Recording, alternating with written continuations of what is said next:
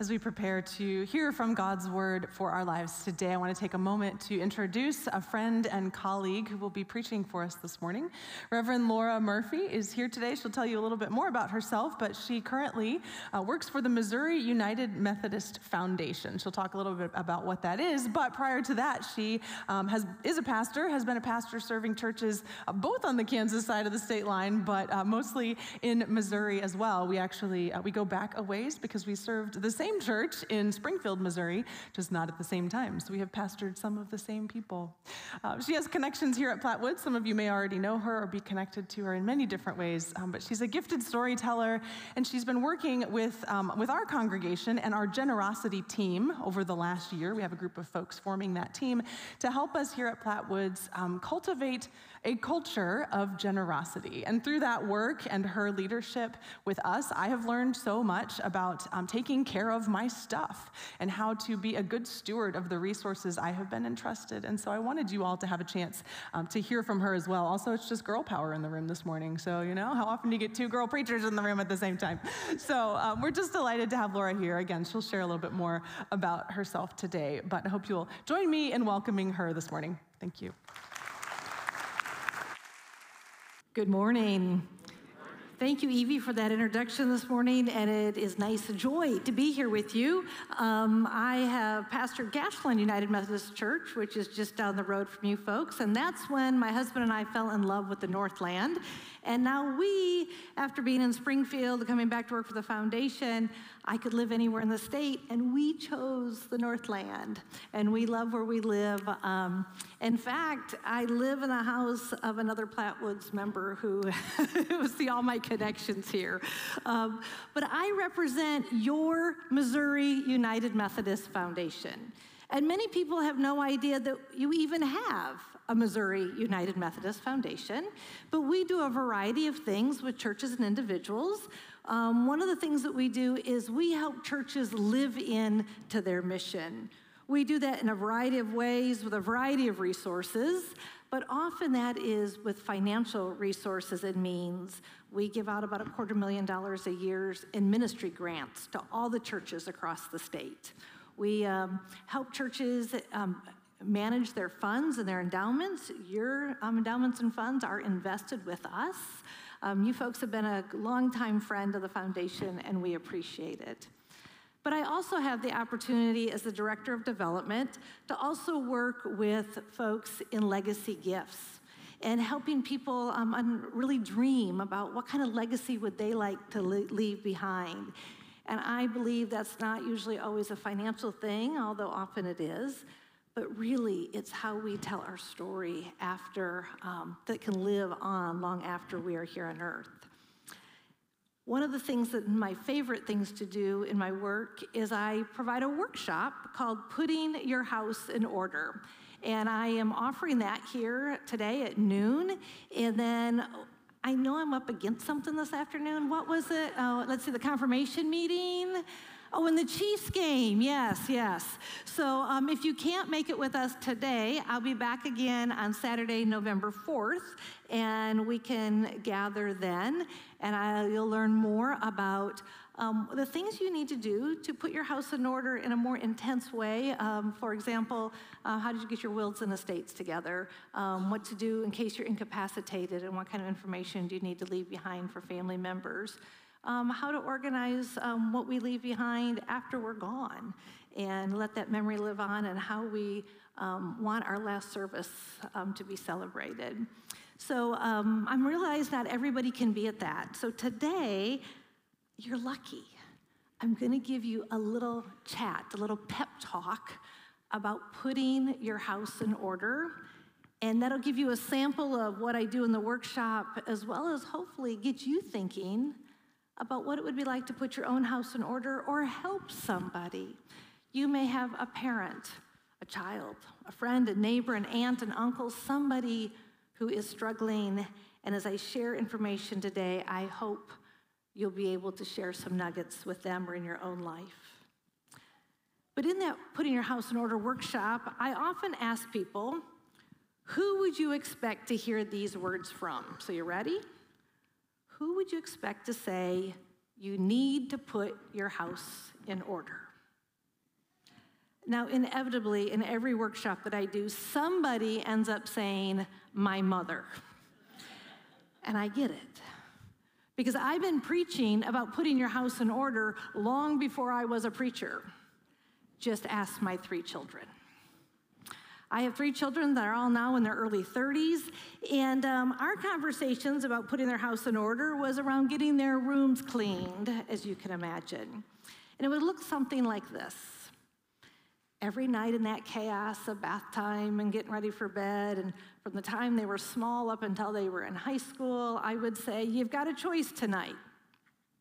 You can do a 2-minute cleanup, get through your room and put away as much as you can in 2 minutes to make it look tidy, or you can just let it sit and we can get it Saturday with a get her done day. The get her done day. Do you guys have those? For Saturday, you got a whole lot of chores you got to do.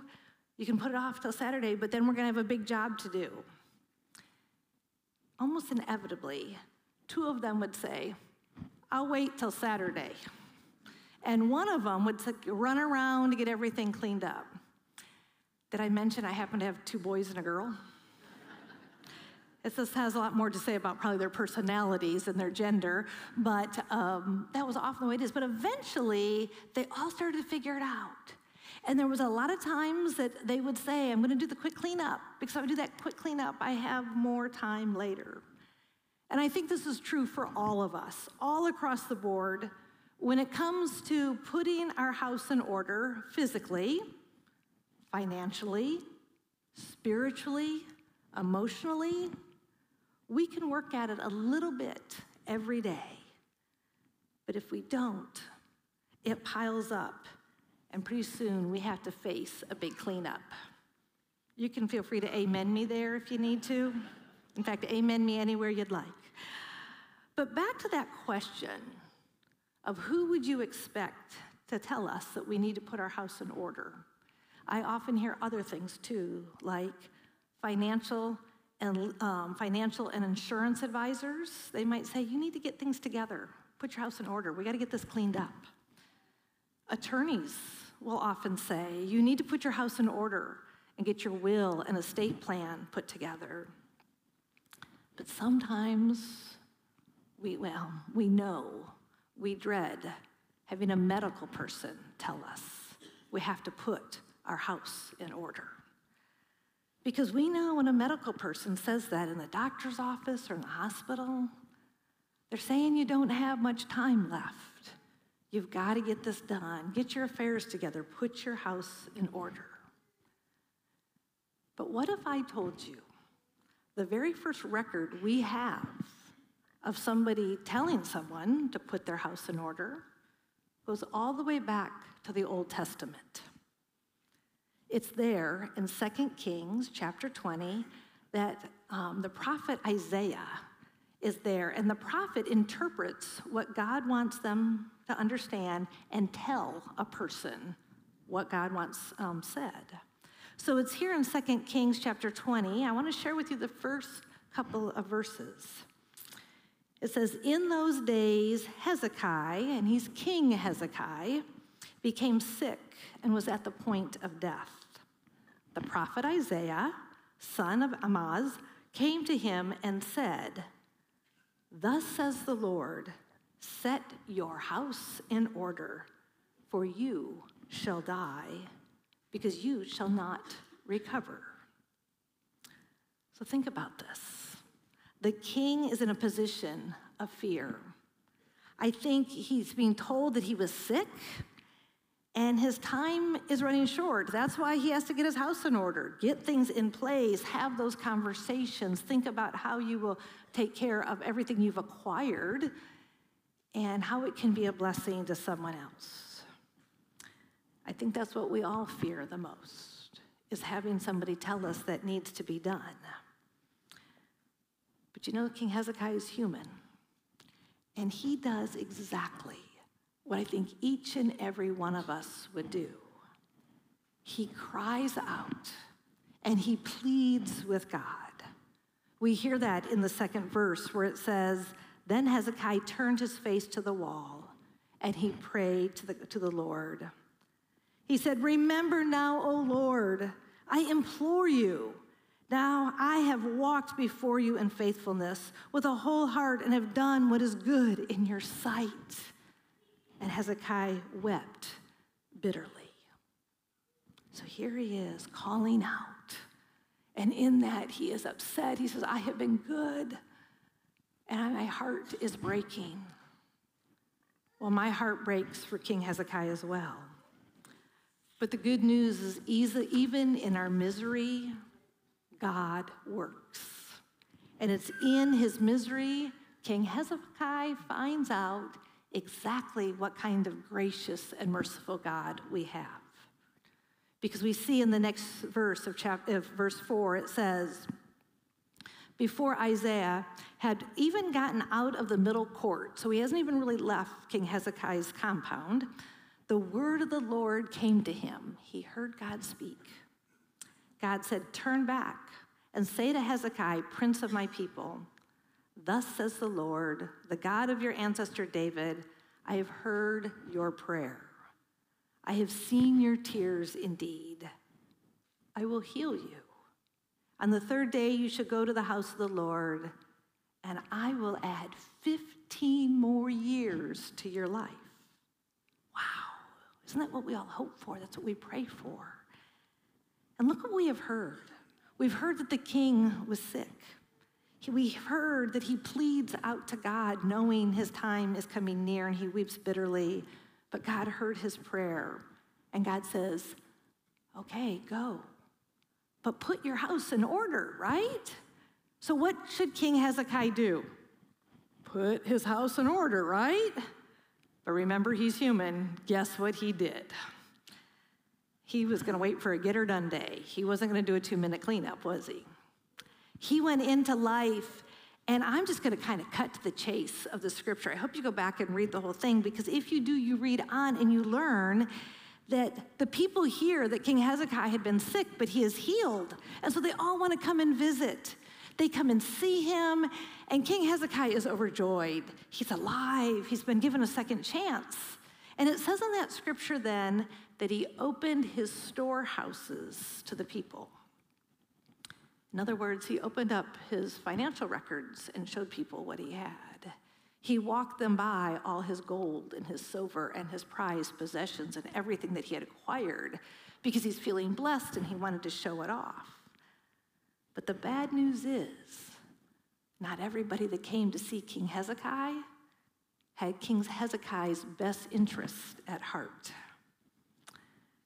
Because some of those folks that came, they were figuring out how can they make his things their things. In today's world, I would say people were scamming him. They were scammers. But depending on what verse of the Bible or what version of the Bible you look at, this is what it says that I just love. He opened his treasures to the enemy's camp.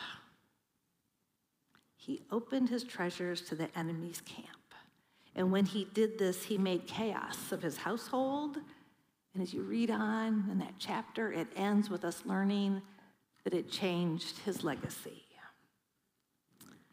Now, if we go back into that scripture, we also learn that King Hezekiah kind of had a false sense of security.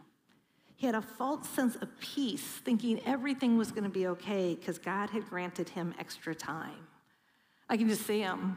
Hey, life is good. Oh, it's wonderful. I've been blessed. I can put off getting things in order in my house for a while. I'll do it just before I die. Folks, how many times do we think, we'll just get it done before we die? Do any of us know when we're going to die? He's lost his sense of urgency to do what God has told him to do, to take care of himself, to take care of his family, to put that house in order.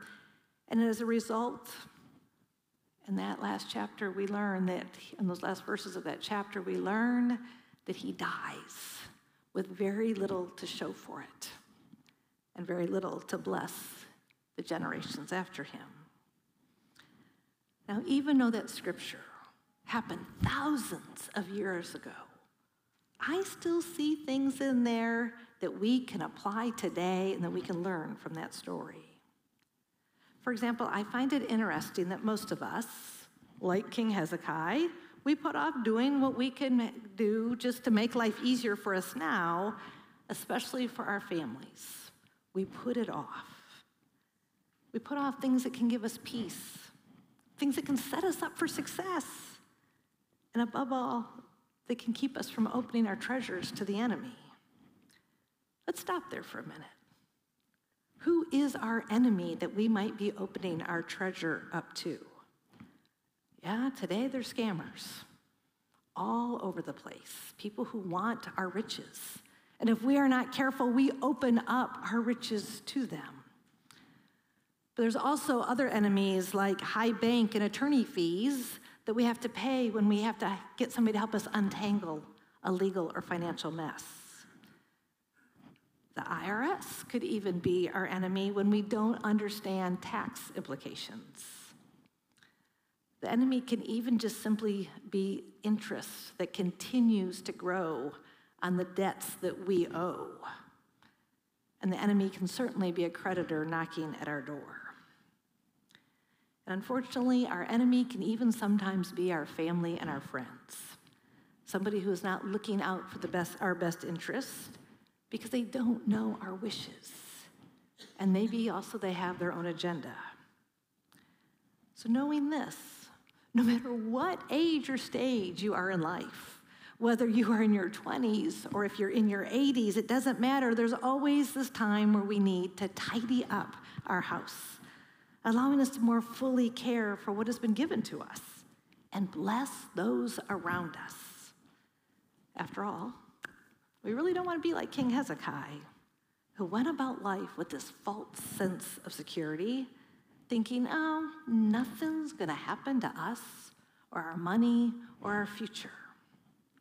So if we want to get our houses tidy up, I think a good place to start is if we take a look at our own understanding, the use of, and the emotions around money. After all, Jesus talked about money. Roughly 15% of his preaching was around money, and 11 out of the 39 parables have conversations about money. This makes money one of Jesus' most talked about topics. Why do you think he did that? I think he did it because he knows we're going to struggle with money. Every generation will struggle with it, whether it is in coin or cash or it's on a card. It's what we manage. And I think Jesus knew that we would all have different emotions around money, and that all of us would grow up with a different perspective of what money can do for us and to us. This is very personal for me and my husband. We were some of those people that in our 20s and 30s, we didn't really have a plan of what to do with our money. And when you don't have a plan, your money ends up running you, right? And that's what kind of happened to us. We were making lots of money, but we weren't really planning where to put it and how to manage it. Until I had a pastor, I was a lay person at the time, I had a pastor at my church say, hey, there's this new program coming out called Financial Peace University. Would you and your husband like to teach it? My husband and I thought, well, nobody else is offering it for us to learn. We might as well teach it because we'll learn. Our aha moment in all of this came is when we were at spring break, and he's sitting by the pool of this all-inclusive resort that we're staying in, and he's reading the Dave Ramsey Financial Peace book, and as he's reading that and the kids are playing and we're ordering cocktails, we're sitting there, he closes the book and he comes to me and he goes, we got to get out of here. We got to pack up. We are in the wrong place. We are on the wrong path. We went back and 3 weeks later started teaching that Financial Peace University class. I have taught it since then through the foundation, and now we have a great program called Saving Grace, and it's another program we offer through churches. But in that workshop, my husband and I started to take a hold of our finances. We started to figure things out. Now, mind you, we were teaching it on cassette tapes. That's how long this was, or cassette VHS tapes. And as we've done that, though, individually and together, we are tackling our understanding of money.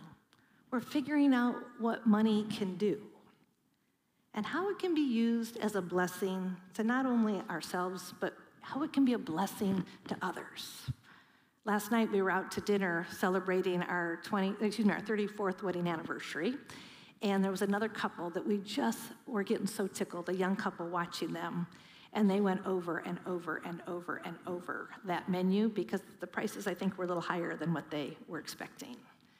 And we were able to say to our waiter, can we pay for theirs as well? And bless them, because we're in a spot now we can do that. But for some folks, when we work with them individually or in groups, I learned that people want to bless people through college funds, to set aside money for their own children to go to school or their grandchildren. And I love it when I find somebody who goes beyond that and says, I want to set up a scholarship fund for children I don't even know. What a blessing. Some people say, I want to help others with my money because I want to figure out how to retire and retire in a way that I can live near my children and grandchildren and be a blessing to them. Or so that I can go work that fun job I've always wanted to work that can, for a nonprofit. Or I can volunteer on a regular basis.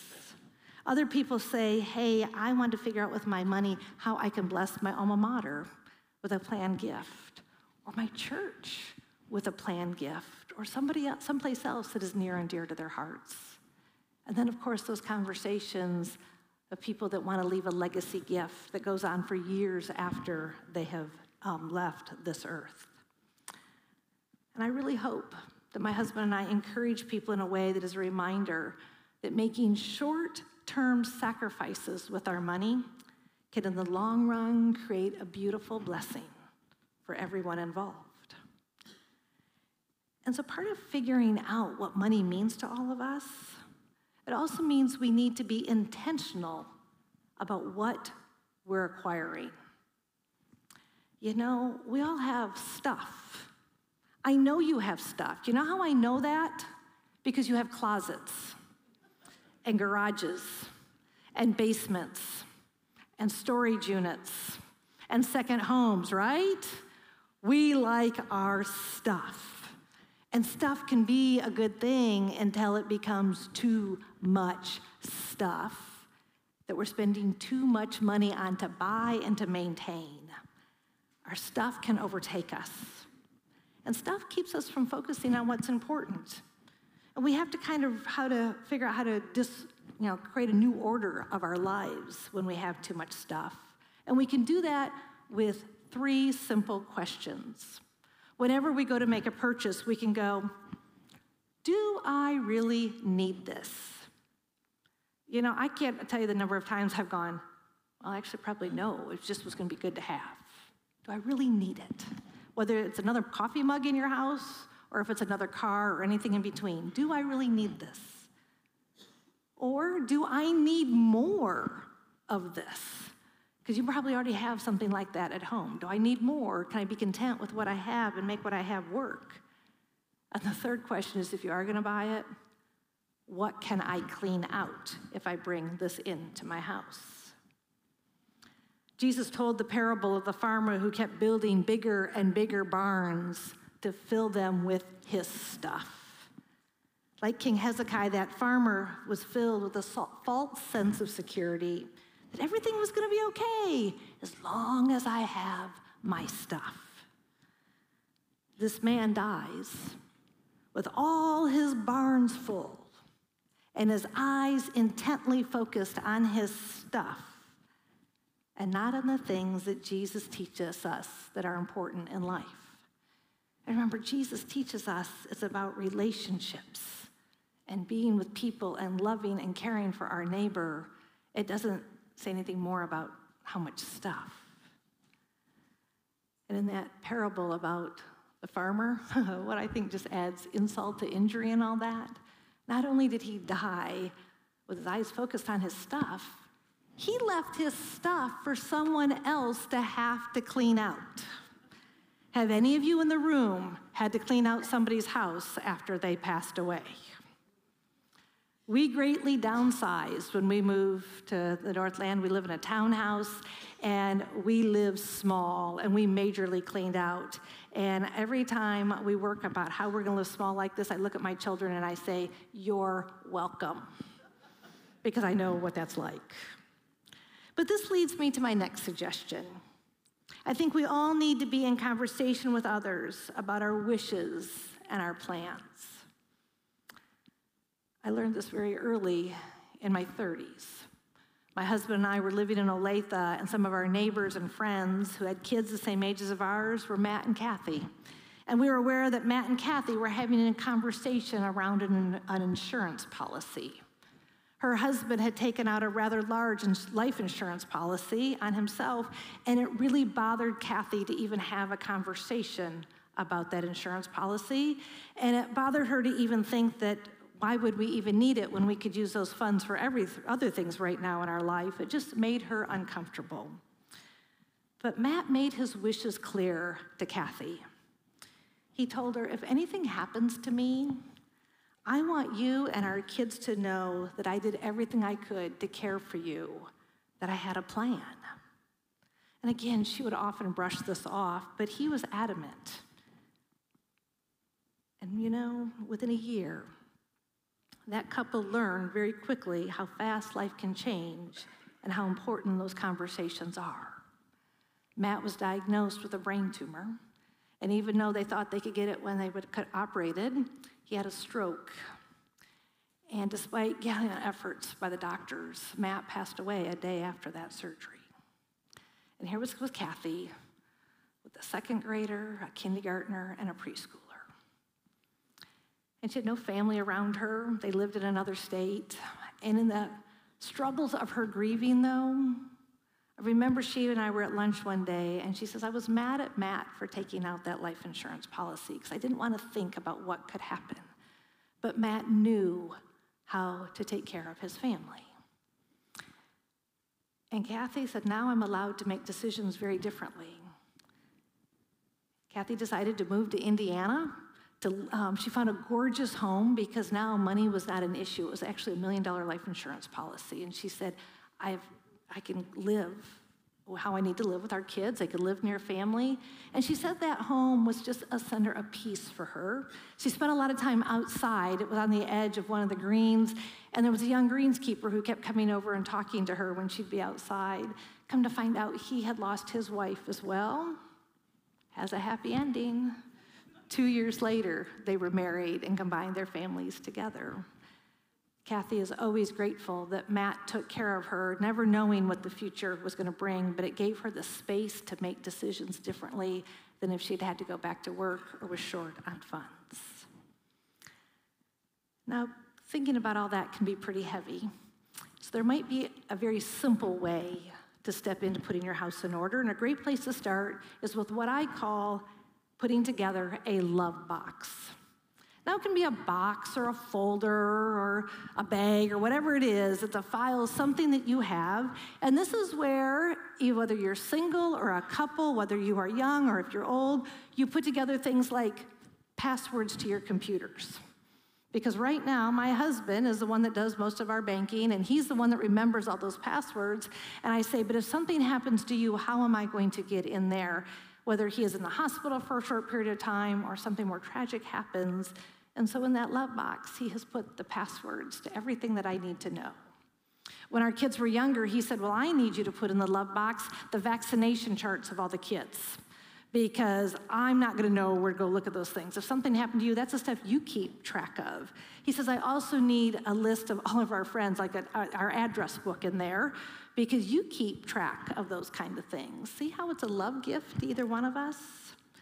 In that love box, you can also put other things in there, such as your important documents, life insurance plans, or even a list of where people can go find those documents. If you've got special pets, it's really nice to put in there who's the vet and what their vaccinations were, things like that. Anything that's important in your life that you surround with love that could help somebody else take care of your life and your loved ones, put it in that box. Because I also think you should include a will. Did you know that at this point in time, the statistics say that nearly 50% of our nation does not have a will. And yet a will is the way that we can let somebody know how much we love them. By putting things in order, by saying, this is what I want done with my finances. This is the gifts that I want to leave behind. These are the things that were important to me, and I want to leave them in a way that is done well for the next generation. You can learn a lot about that kind of idea around those wills and estates at that Putting Your House in Order workshop. But it begins with that love box, just simply thinking, what will somebody else need if I am not here? Because folks, it's natural human behavior to put off tending to the financial, legal, and even the practical matters of our lives. So whether you are in your 20s or if you're in your 80s or either end beyond that of the other end of the spectrum, having your house in order can set you up for a true sense of peace, a true sense of security that it can allow you to live your life more fully, and it can keep the enemy out of your treasures. No, not for a minute do I think I am a prophet coming to tell you to put your house in order. But I am here as a daughter, as a wife, as a sister, as a pastor, and as a representative from your foundation to tell you that I have seen too many people squander the opportunities God has given them to do some thoughtful planning that can change the trajectory of where their life is headed. Well, we think that procrastination can really, just alleviate some anxiety. I don't know about you, but I have found out that it simply postpones the struggles. If you want to alleviate anxiety, especially around the money and your things and your stuff, you need to set aside some time. And you need to ask somebody who can help you put your house in order. Because I've learned that when people do this, it opens up beautiful conversations in their families, in their communities. It allows people to live with that sense of peace that transcends through every decision that they make after that point in time. I believe that putting your house in order is a blessing to those around you today, as well as the next generation and generations after that. Putting your house in order can set you up to faithfully, boldly, beautifully live out the life that God has called you to live, and making us all good and faithful stewards. And with that, we can all say, Amen. Would you pray with me? God, I am grateful for every story in this room that people have of their lives and how money has impacted them, how organization has or has not impacted them, how they have homes and things and life that they want to live fully. And God, we pray that your provision will be bountiful, and that by the work of your Holy Spirit, it'll become something that is a quest for all of us, that we can easily move through with that provision ahead of us, that all of us can live into a way of being good stewards of everything you've given us, and that we can share more of it with others, just as Jesus taught us to love our neighbor and to care for them. We pray all of this in the name of Jesus. Amen.